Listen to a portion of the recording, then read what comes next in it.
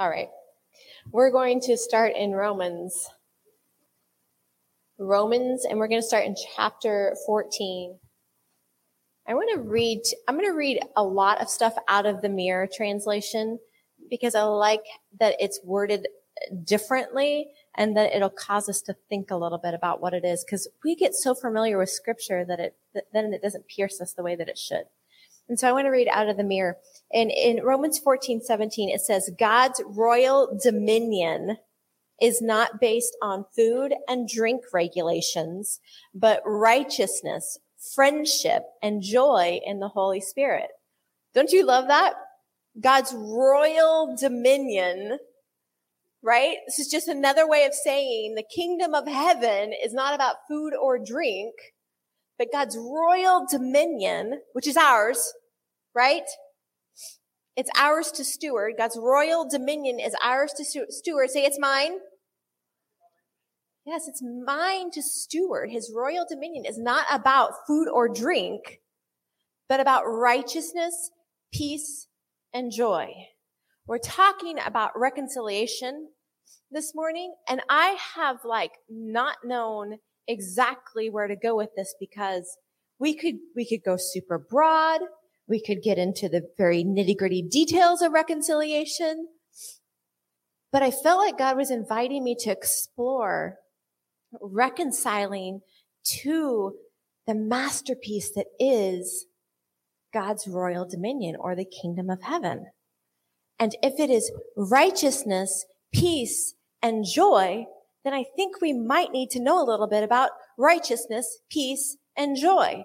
If we're supposed to function in the ministry of reconciliation, and we are, say, I am the ministry of reconciliation, we should really kind of have a clue as to what we're reconciling unto.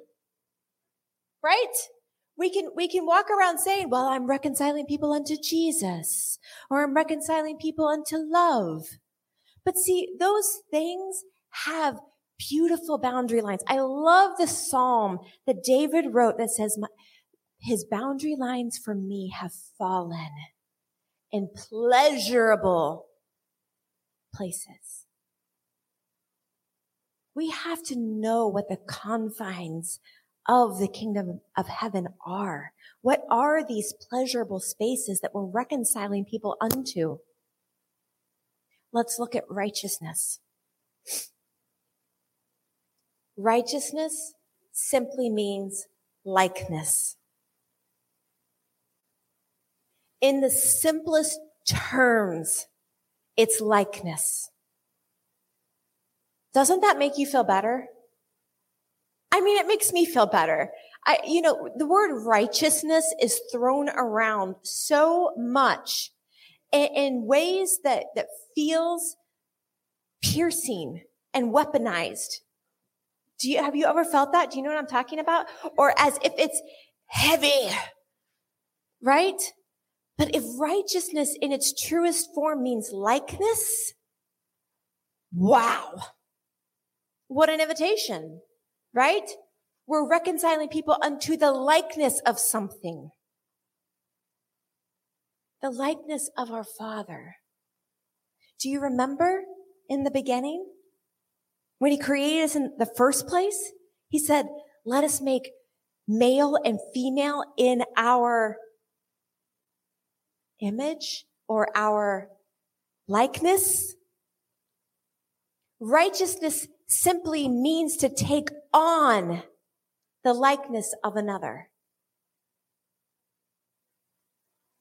A lot of Christianity is walking around in a false sense of righteousness. We're taking on a false image or a false likeness. We see this from the very beginning when Adam and Eve fell. When they looked into the image or the likeness of another and took that on as their own likeness. This is where false righteousness came in, right? Or self-righteousness, right? when we are looking into ourselves to find the answers. See, you guys, there is beauty in all of the different camps that exist today. And I'm not talking about just denominationals. I'm talking about the New Age movement. I'm talking about all of the different things that we would look at and be like, oh, right? No, there is beauty to be found in those things. But the problem is we're just going to use New Age because it's in my mind. The problem with it is that it is a self-righteousness. They're looking into self to find the answers. Now, if Christ is dwelling richly in you, then this is okay, right? Can we agree there? There's a difference between Christ-centered righteousness and self-righteousness. It depends on what your mirror is. Okay? Are we good? Okay. Peace. What is peace? Is it just taking your picture? Right? Peace is thrown around and we think we know what it means. This was really good for me because righteousness, peace, and joy seem like they should be familiar to me, but I'm all of a sudden going, what the heck is righteousness, peace, and joy? Right? And we know scriptures that talk about peace. The lion will lay with the lamb. The child will play in the cobra's nest. Now, this is next level peace. Right? One day, I was out on one of my walks like I did out on the country road between the cornfields. And there was a deer. And she was just out there. She noticed me. I noticed her. And all of a sudden, there was something rising. I'd never been afraid of a deer before in my life. And all of a sudden, these thoughts of harm started rising up in me. And I could tell, like she was getting a little worried. We were both having like this encounter with fear. And where there's fear, there's an absence of peace. Right?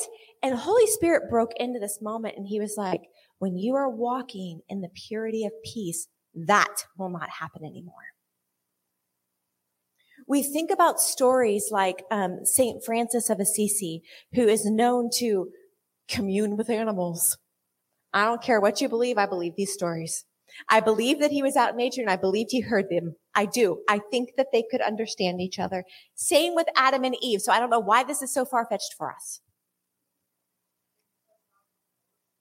I think they understood one another. I think they had conversation. I just believe it. Because peace was in the middle of it all. Now, it's really simplistic for us to envision this with the animal kingdom. But the moment that we bring humanity into our picture, with all our varying beliefs, suddenly peace exits the room, even mentally. We can't even fathom being in a room with people that don't believe like us. You know what I mean? Peace has to exist between you and I first, or we don't have the fruits of the kingdom of heaven or God's dominion, right? Because we have to have righteousness, peace, and joy for there to be a real encounter with the kingdom of heaven. So this looks like my being aware of your beliefs that you're bringing into the room and my ability to side with peace, even though I might not fully agree with you. We don't do this well. Can we agree? Like this is something we do not do well. We don't do well at all. We get ticked off just scrolling through social media. Well, I just don't understand why they always never, right? And if we can't practice it while we're scrolling, we're certainly not going to do it face to face. Am I right? So can we start practicing peace? It doesn't mean agreement with social issues. It means agreement with the kingdom of heaven. You get to exist in my space. I want to learn the expression of Christ that you carry into the room. It means we're siding with Jesus. Yes? Before we choose to disagree, let's side with Jesus, which means I have to have eyes to see. I have to be able to see past whatever it is that you're flaunting, right?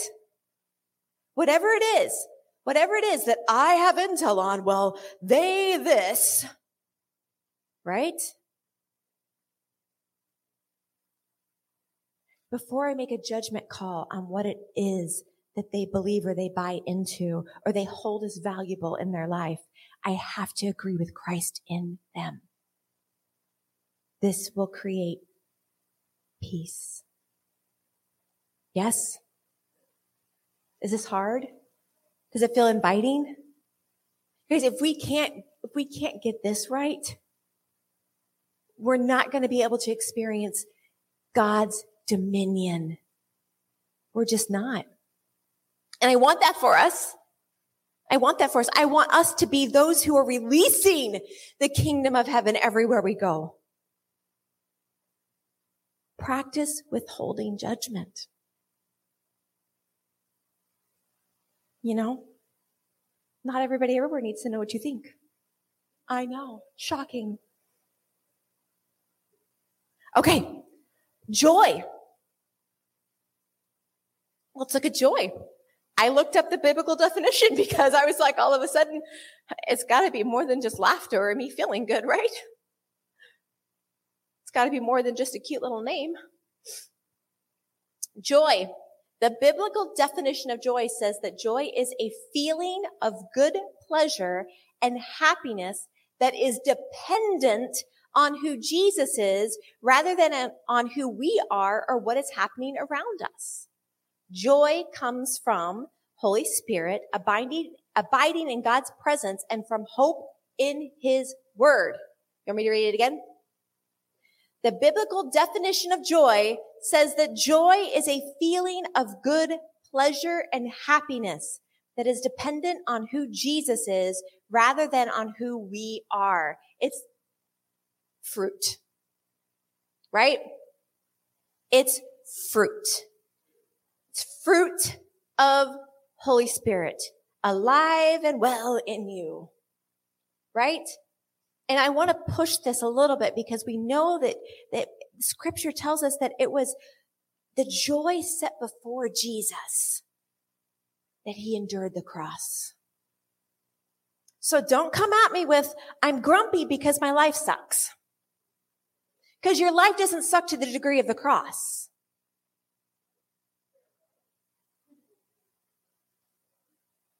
It was the joy set before Him. See, you have to know what is the joy that is set before you. So when the hard things of life come at you, and they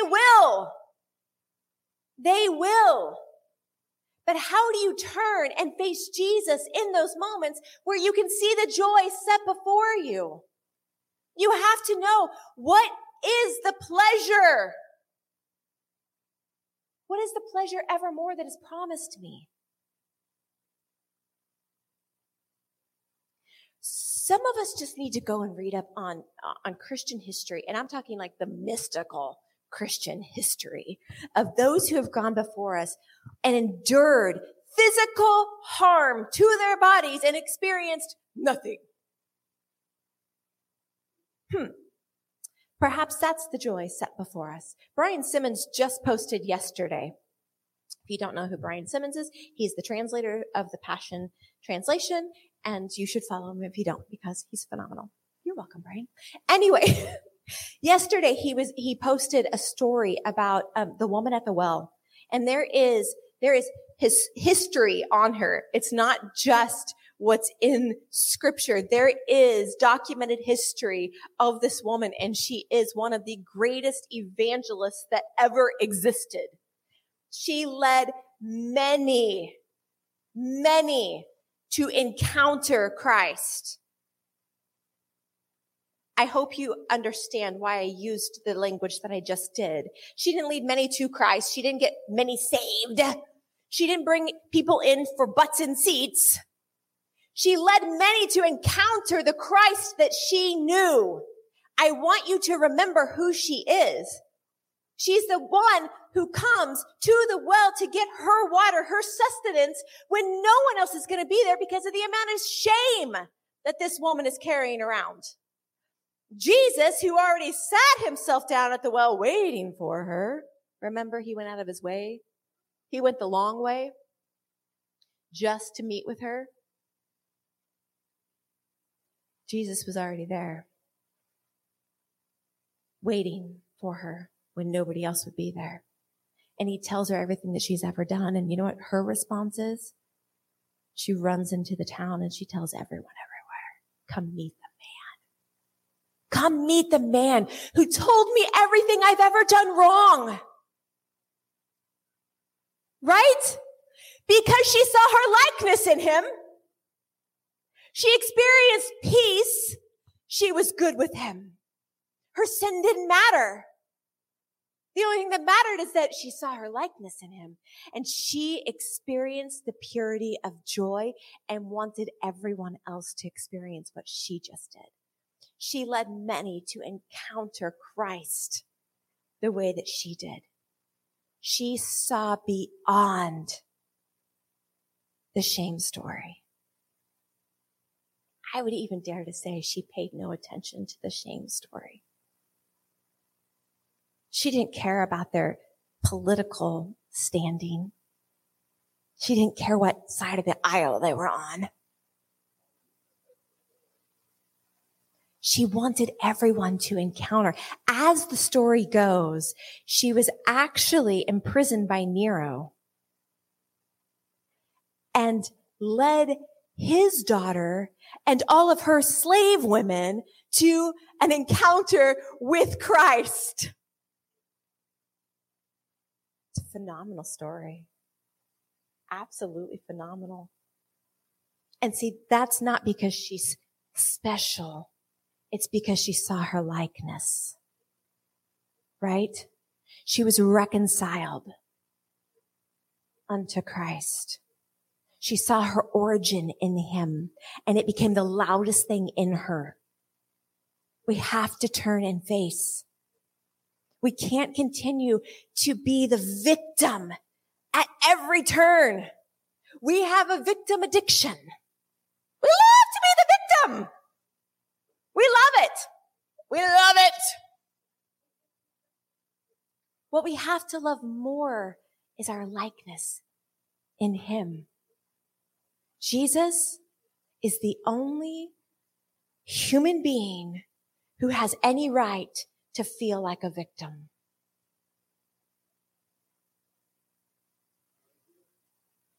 Yet he didn't. He's the only one that's truly innocent and didn't make a sound.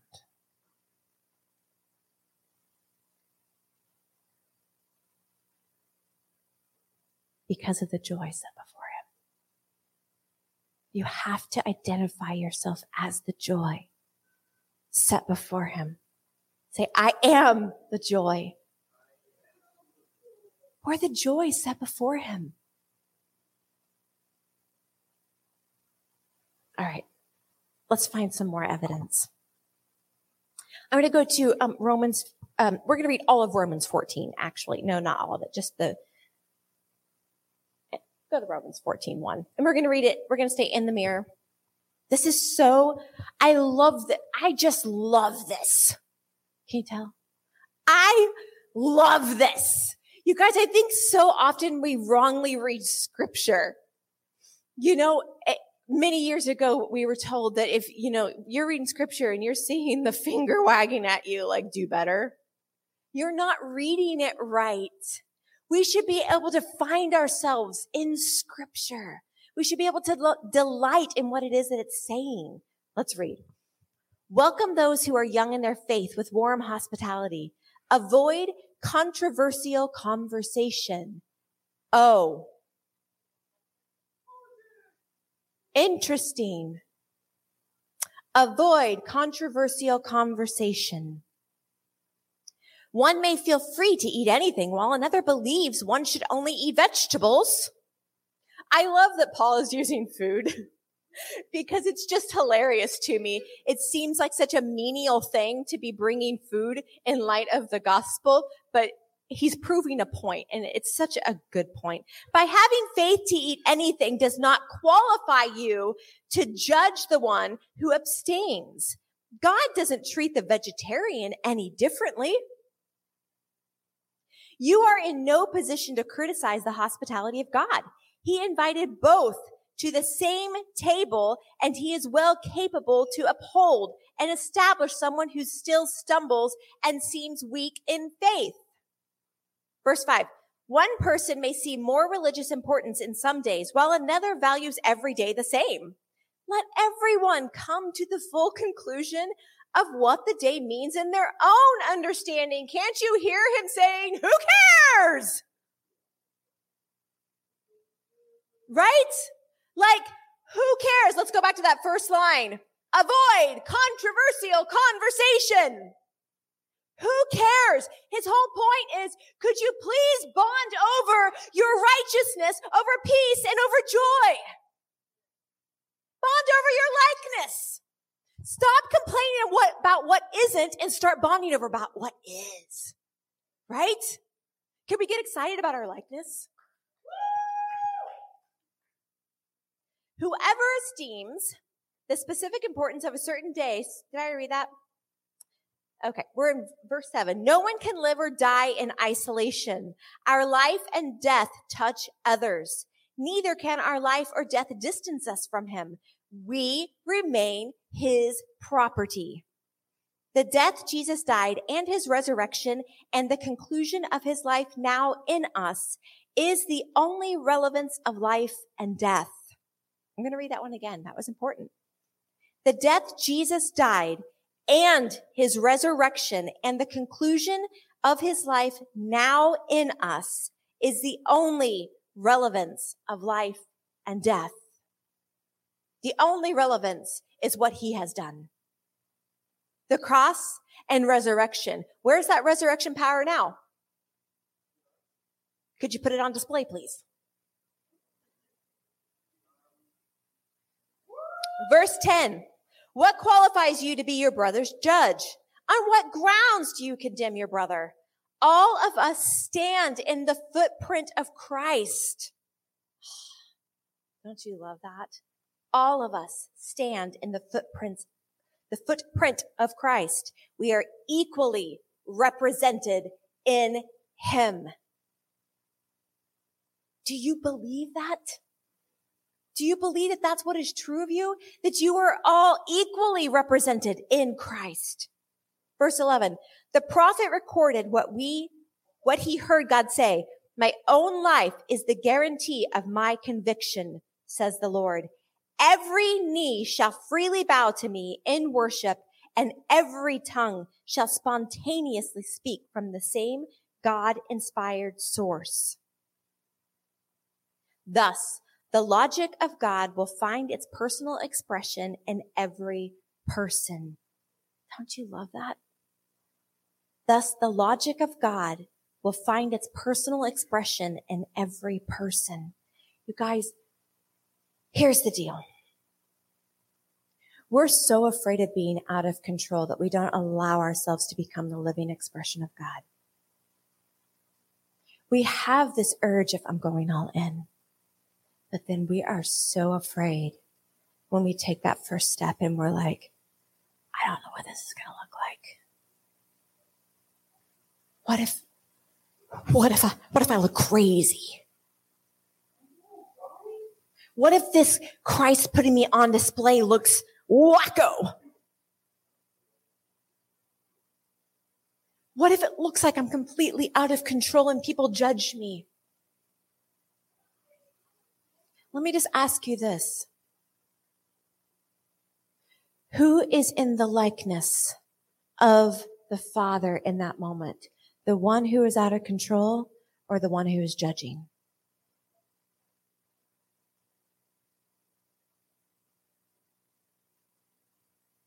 I don't get to decide what righteousness looks like in you. That has to be the true, authentic expression of Holy Spirit breaking out of you. And I do want you to understand that I think it is kind of a violent act. It is. It's somewhat of a violent act where you become the living expression. But here's the deal. Every time one of us steps out and becomes the living expression, everything changes. Everything changes. When you lay hold of what it is that he is wanting to say as you, everything changes. You're making way for something new to be experienced. The kingdom of heaven is trapped inside of us as long as we're trying to live this subdued little me life. I know some of you, and I know the callings on your life. And you're letting fear have all the fun.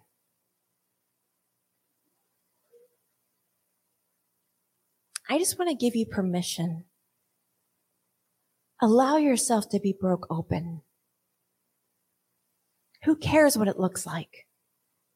It might even be messy, but who cares? We have gotten into this mindset of professional Christianity, and that is absolutely disgusting. Can we make that agreement? Yes! Professional Christianity is gross.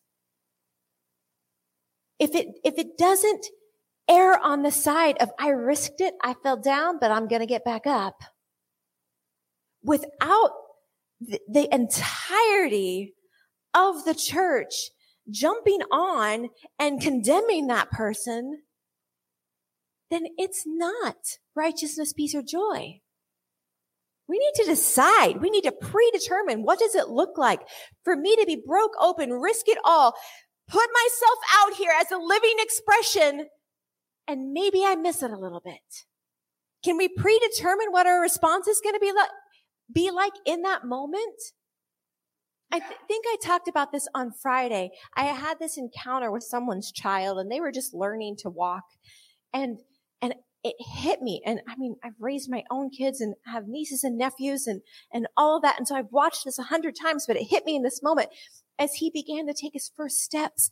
And everyone in the room was celebrated, even when he fell down. It was boom, boom. You did such a good job. How is it that you think our Father is reacting when we risk it all and we begin to toddle? Even if we trip. Uproarious applause. All of heaven goes wild. All of heaven. See, we have gotten so stuck in this professional Christianity that we have missed the kingdom of heaven completely.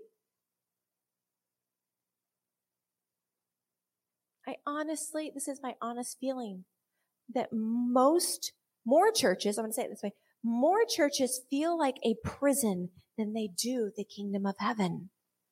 We bring people in and keep them trapped, right? Little sheepies trapped in the pen. We never let them out to pasture. That's not what the kingdom of heaven is about. The kingdom of heaven should look like you coming in, me declaring your likeness in Christ, sharing in peace and joy, and then kicking you out. Go do what you do.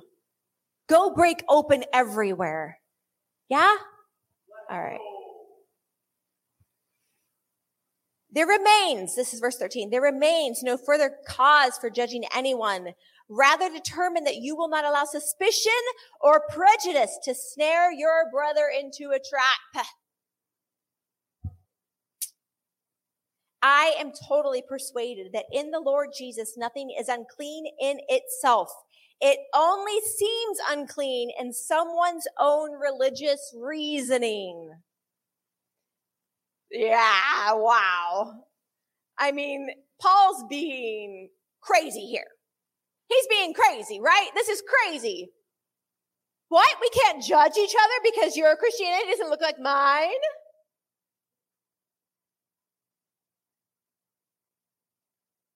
Our version of Christianity looks like cloning one another. Sound like me, walk like me, dress like me, get the same hairstyle as me.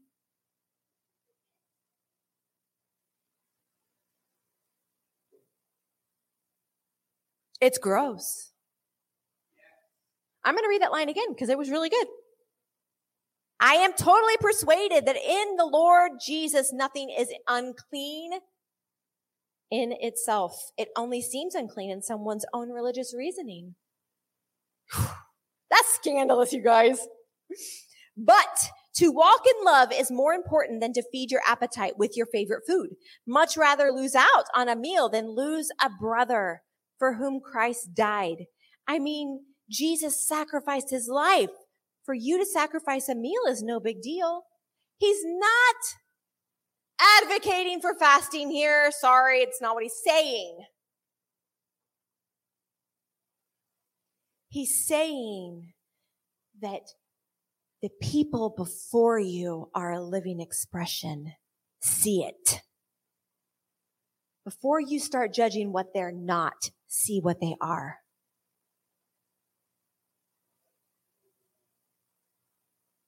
Yes? You guys, self-righteousness looks like me taking Serenity under my wing and making sure that she always comes back to me with every little thing that goes wrong in her life. Return, return, return, return. But what it should look like, that's self-righteousness. I'm telling her, take on my image. Become me, Serenity. Righteousness, likeness in the kingdom of heaven looks like Serenity comes to me and I'm going, I don't know. What is God saying? I don't want to be the answer person. I'm not going to be your personal prophet. You have ears to hear and you have eyes to see. My job is to equip you to make sure that you're hearing his voice for yourself so that you can go break open and be a living expression of Jesus Christ because you are also made in his likeness. I don't want you to come close to me so you can look like me and talk like me. If that's the case, we're missing out on an entire expression of Jesus Christ. Do you know he's multifaceted in character? And if Robin and Jeff become like me, then we're just like single-faceted. But if they live as the full expression of who God created them to be when he spoke them into existence, then we get that multifaceted expression in this house. So that the world, remember, Jesus is the desire of the nations, right? They actually want him as long as we have a multifaceted expression of who he is. It's when y'all look like the single person who's standing on the stage with the microphone that the world is like, good God. Y'all sound alike, y'all look alike, you walk alike, you believe the same things, you're voting in the same direction. I know I'm stepping on toes.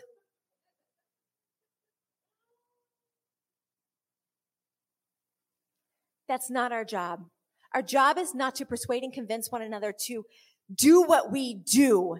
It's to persuade and convince each other that you were made in the very likeness of God and to live fully, uninhabited as his expression on the earth so that the nations that are desiring Christ can have what it is that they're after. It's not going to happen if we continue to take on each other's personas. It's not. It's not what the nations are desiring. And you exist You exist to fulfill what it is that the nations are after. Do you believe that? See, this is where we have to align. We have to believe that we are who he says we are. Oh, let's look at this other scripture. This is really good, you guys. Romans 4. We are all over Romans today, and it's fantastic. Are you loving this? Yes. Am I offending you? No. Darn it. God uses offense. Listen, offense only becomes wrong when it doesn't do its job, because Jesus actually called himself the rock of offense. He calls himself the rock of offense. Why does he offend us? To change our minds. He offends us to change our minds. And, oh my gosh, he does it through you. So when you come at me and I'm like, I don't like the way you're believing. I don't like what you're promoting. Maybe there's something in me that he's trying to change, to advance, to stand even further into my Christ-likeness. Yeah? Isn't that fun? You guys, there's no end to exploring this. I just think it's a blast. Anyway, we're going to go to Romans 4. We're going to start in verse 16. Therefore, I know it's hard to start it with a therefore because you don't have the background information. Law, faith. Now you have it. Therefore, since faith sponsors the gift of grace, the promise is equally secured for all the children. Don't you love that? Since faith sponsors the gift of grace, the promise is equally secured for all the children. Who's the children? Yes. All. Thank you. The law has no exclusive claim on anyone. The reward system cannot match the gift principle. Love that wording. Faith is our source, and that makes Abraham our father. Verse 17. When God changed Abram's name to Abraham, he made a public statement that he would be the father of all nations. Here we see Abraham faced with God's faith, the kind of faith that resurrects the dead and calls things which are not as though they were. Who is the author and finisher of your faith? Jesus. Jesus. Faith isn't something you conjure up, it's something you take on. I want to read the note on this in the mirror. It says, note that most of Abram's ancestors were already fathers by the time that they had turned 30 or 35. Yet Terah was 70 years old before he had Abram. His name suggests that Terah acknowledged that he could not claim parenthood of this son. He was fathered from above. Now imagine how nervous Abram was when eventually he was 75 and still without child. That was when God met with him and added to his name the Ha of Yahweh's, Jehovah's own name. In Arabic, the word Raham means drizzling and lasting rain. The innumerable drops of water in a drizzling rain are like the stars mentioned in Genesis 15:5. Now imagine those innumerable stars raining down upon the earth, and each one becomes a grain of sand. So shall your seed be. Abraham's identity, his name, was the echo of God's faith and his bold confession in the absence of Isaac. The name change, similar of that of Simon to rock, reminds man to realize his original identity as son of God, hewn out of the rock. Don't you love that? So every time that Abraham's name is used, from the time that God changes it, is a reminder of his righteousness. Remember, righteousness simply means likeness. Every time Sarah used his name, It is a reminder of his likeness and the promise that is over his life. That you will be the father of many. It's many grains of sand. I don't know the last time you went to a beach and tried to count the grains of sand. I was planting seeds yesterday.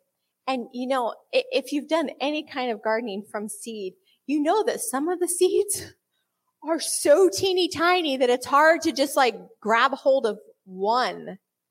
And grains of sand, especially on real beaches, maybe not out at Milford. Huh? It's real.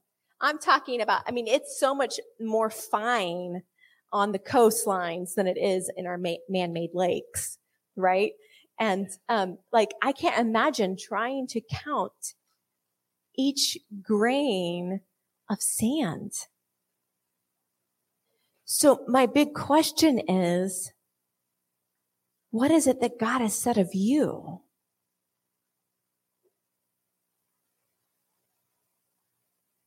God changed Abram's name to Abraham so it would be a constant reminder of his calling. He had never been a father up to this point, you guys. He wasn't a father yet. But the promise was that he would have his own son and that he would father many. As many stars as there was in the sky and the grains of sand. That's a lot. So my big question is again, who is it that God says you are? Because Abraham held to this promise. He gave up trying to make it happen in his own way, right? We know that he did. We know he attempted it. But he finally was like, whatever. I'm gonna build on your promise, God. Verse 18, faith gave substance to hope when everything seemed hopeless. The words, so shall your seed be, conceived in him the faith of fatherhood. Abraham's faith would have been nullified if he were to take his own age and the deadness of Sarah's womb into account. His 100-year-old body and Sarah's barren womb did not distract him in the least. His 100-year-old body and Sarah's barren womb did not distract him. How many of you are distracted by what's surrounding you? Whew, we've got a spirit of distraction going on. We do. What is it that God has promised you, and are you holding fast to it? God has just been reminding me lately of some of the things that have transpired, and I know that it's because we're living in John and Robin's parents' home, and so I'm living in the promise, right? Like when you enter into something, you're living underneath the weight of the promise that exists in that atmosphere.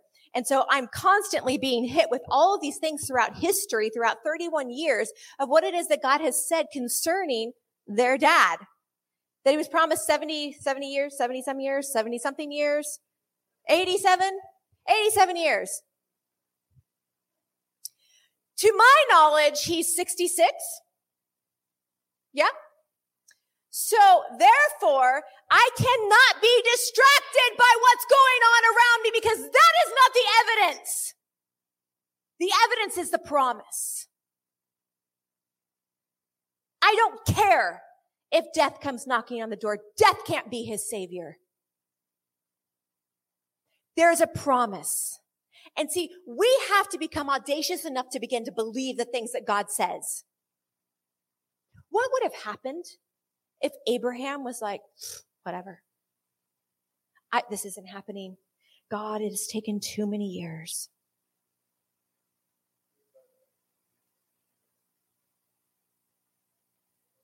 What would have happened to faith? That's what I want to know. If Abraham would have walked away from the promise, where would we be without faith? This is the faith that God was authoring.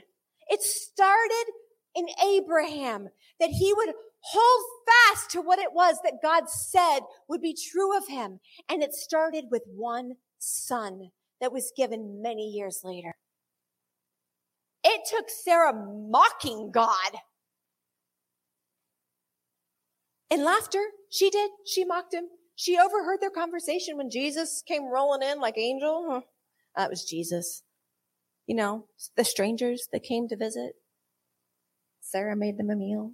She overheard their conversation out the kitchen window. I'm old, God. She laughed. And God even one-upped that. Sarah. Lisa and I were doing a word study this morning while she was just standing in the doorway while I was obnoxiously searching for information. And because I had to know, it's very clear what Abraham's name means. But Sarah, what did Sarai, however you want to say her old name with the AI, what did that mean? Well, it meant princess. Sarah also means princess. The names mean the same, but the AH is what was important. Belonging to God. Which means that Sarah's womb has to come under the dominion of the Father. Everything within her now is under the dominion of the Father. It's fine to just be the princess, but wouldn't you rather be the princess that belongs to God? Wouldn't you rather be of God? Don't you want the AH added to your name? I told Lisa, I was like, I'm adding an H to your name. You are of God. So she becomes the princess. She becomes a royalty of God. He brings her into his house. Don't you want to be brought into his house? Because that's where the promise exists. Do you know how many prophetic words I have written down in different places or just etched in my mind? I have years worth of prophetic words that are just kind of like floating around, and I haven't seen a lot of them yet. But one just instantly popped into my mind, and it was many years ago. And the word was that it was a prophet, and he says, I see you baking bread, and you will serve up bread for many, and there is healing in your hands. Now, I haven't seen a whole lot of people healed. So does that mean that I should turn my back on that? No, what that means is he has brought me into his house and he said, this is what is true of you. You will bake bread, Angie, and your hands will heal many. It's coming. You just wait.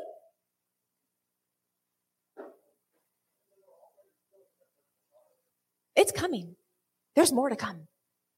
Healings. And that barren wombs would be healed because he's brought me into his house. See, it's not just a one-on-one encounter with him where I turn and I face him and I'm like, I am you. There's a uniqueness on it.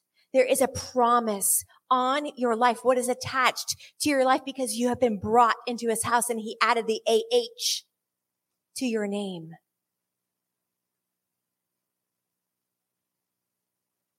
What is he calling you in this season? We're too comfortable with our professional Christianity.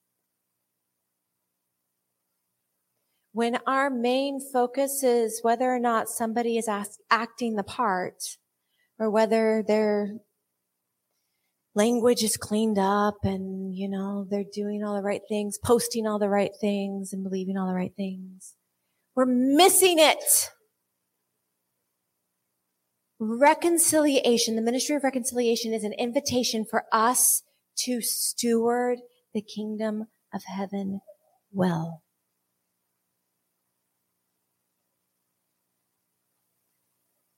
For us to turn and face Jesus, to see ourselves, so that we have eyes to see when people walk in to our space and we can identify him first.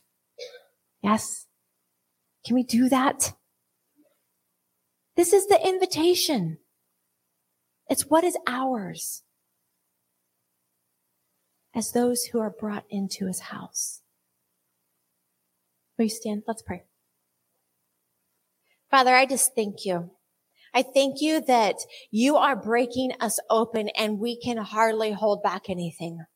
We can feel the pressure of the reservoir pressing up against the gates and we are ready to burst. I just thank you that you are releasing your kingdom wealth through us, that we are vessels that will go and do what it is that you've called us to do, that we are those who have been brought into your house that function in the ministry of reconciliation, that we have eyes to see, that we have ears to hear, and what comes out of our mouths lines up perfectly. Thank you for the promise over our lives. Thank you that you've called us by name. And I thank you for the faith that it's going to take to live audaciously before you, to be the response to the nations that are crying out for the desire of their heart. We get to be the response. Thank you for bold faith, Jesus.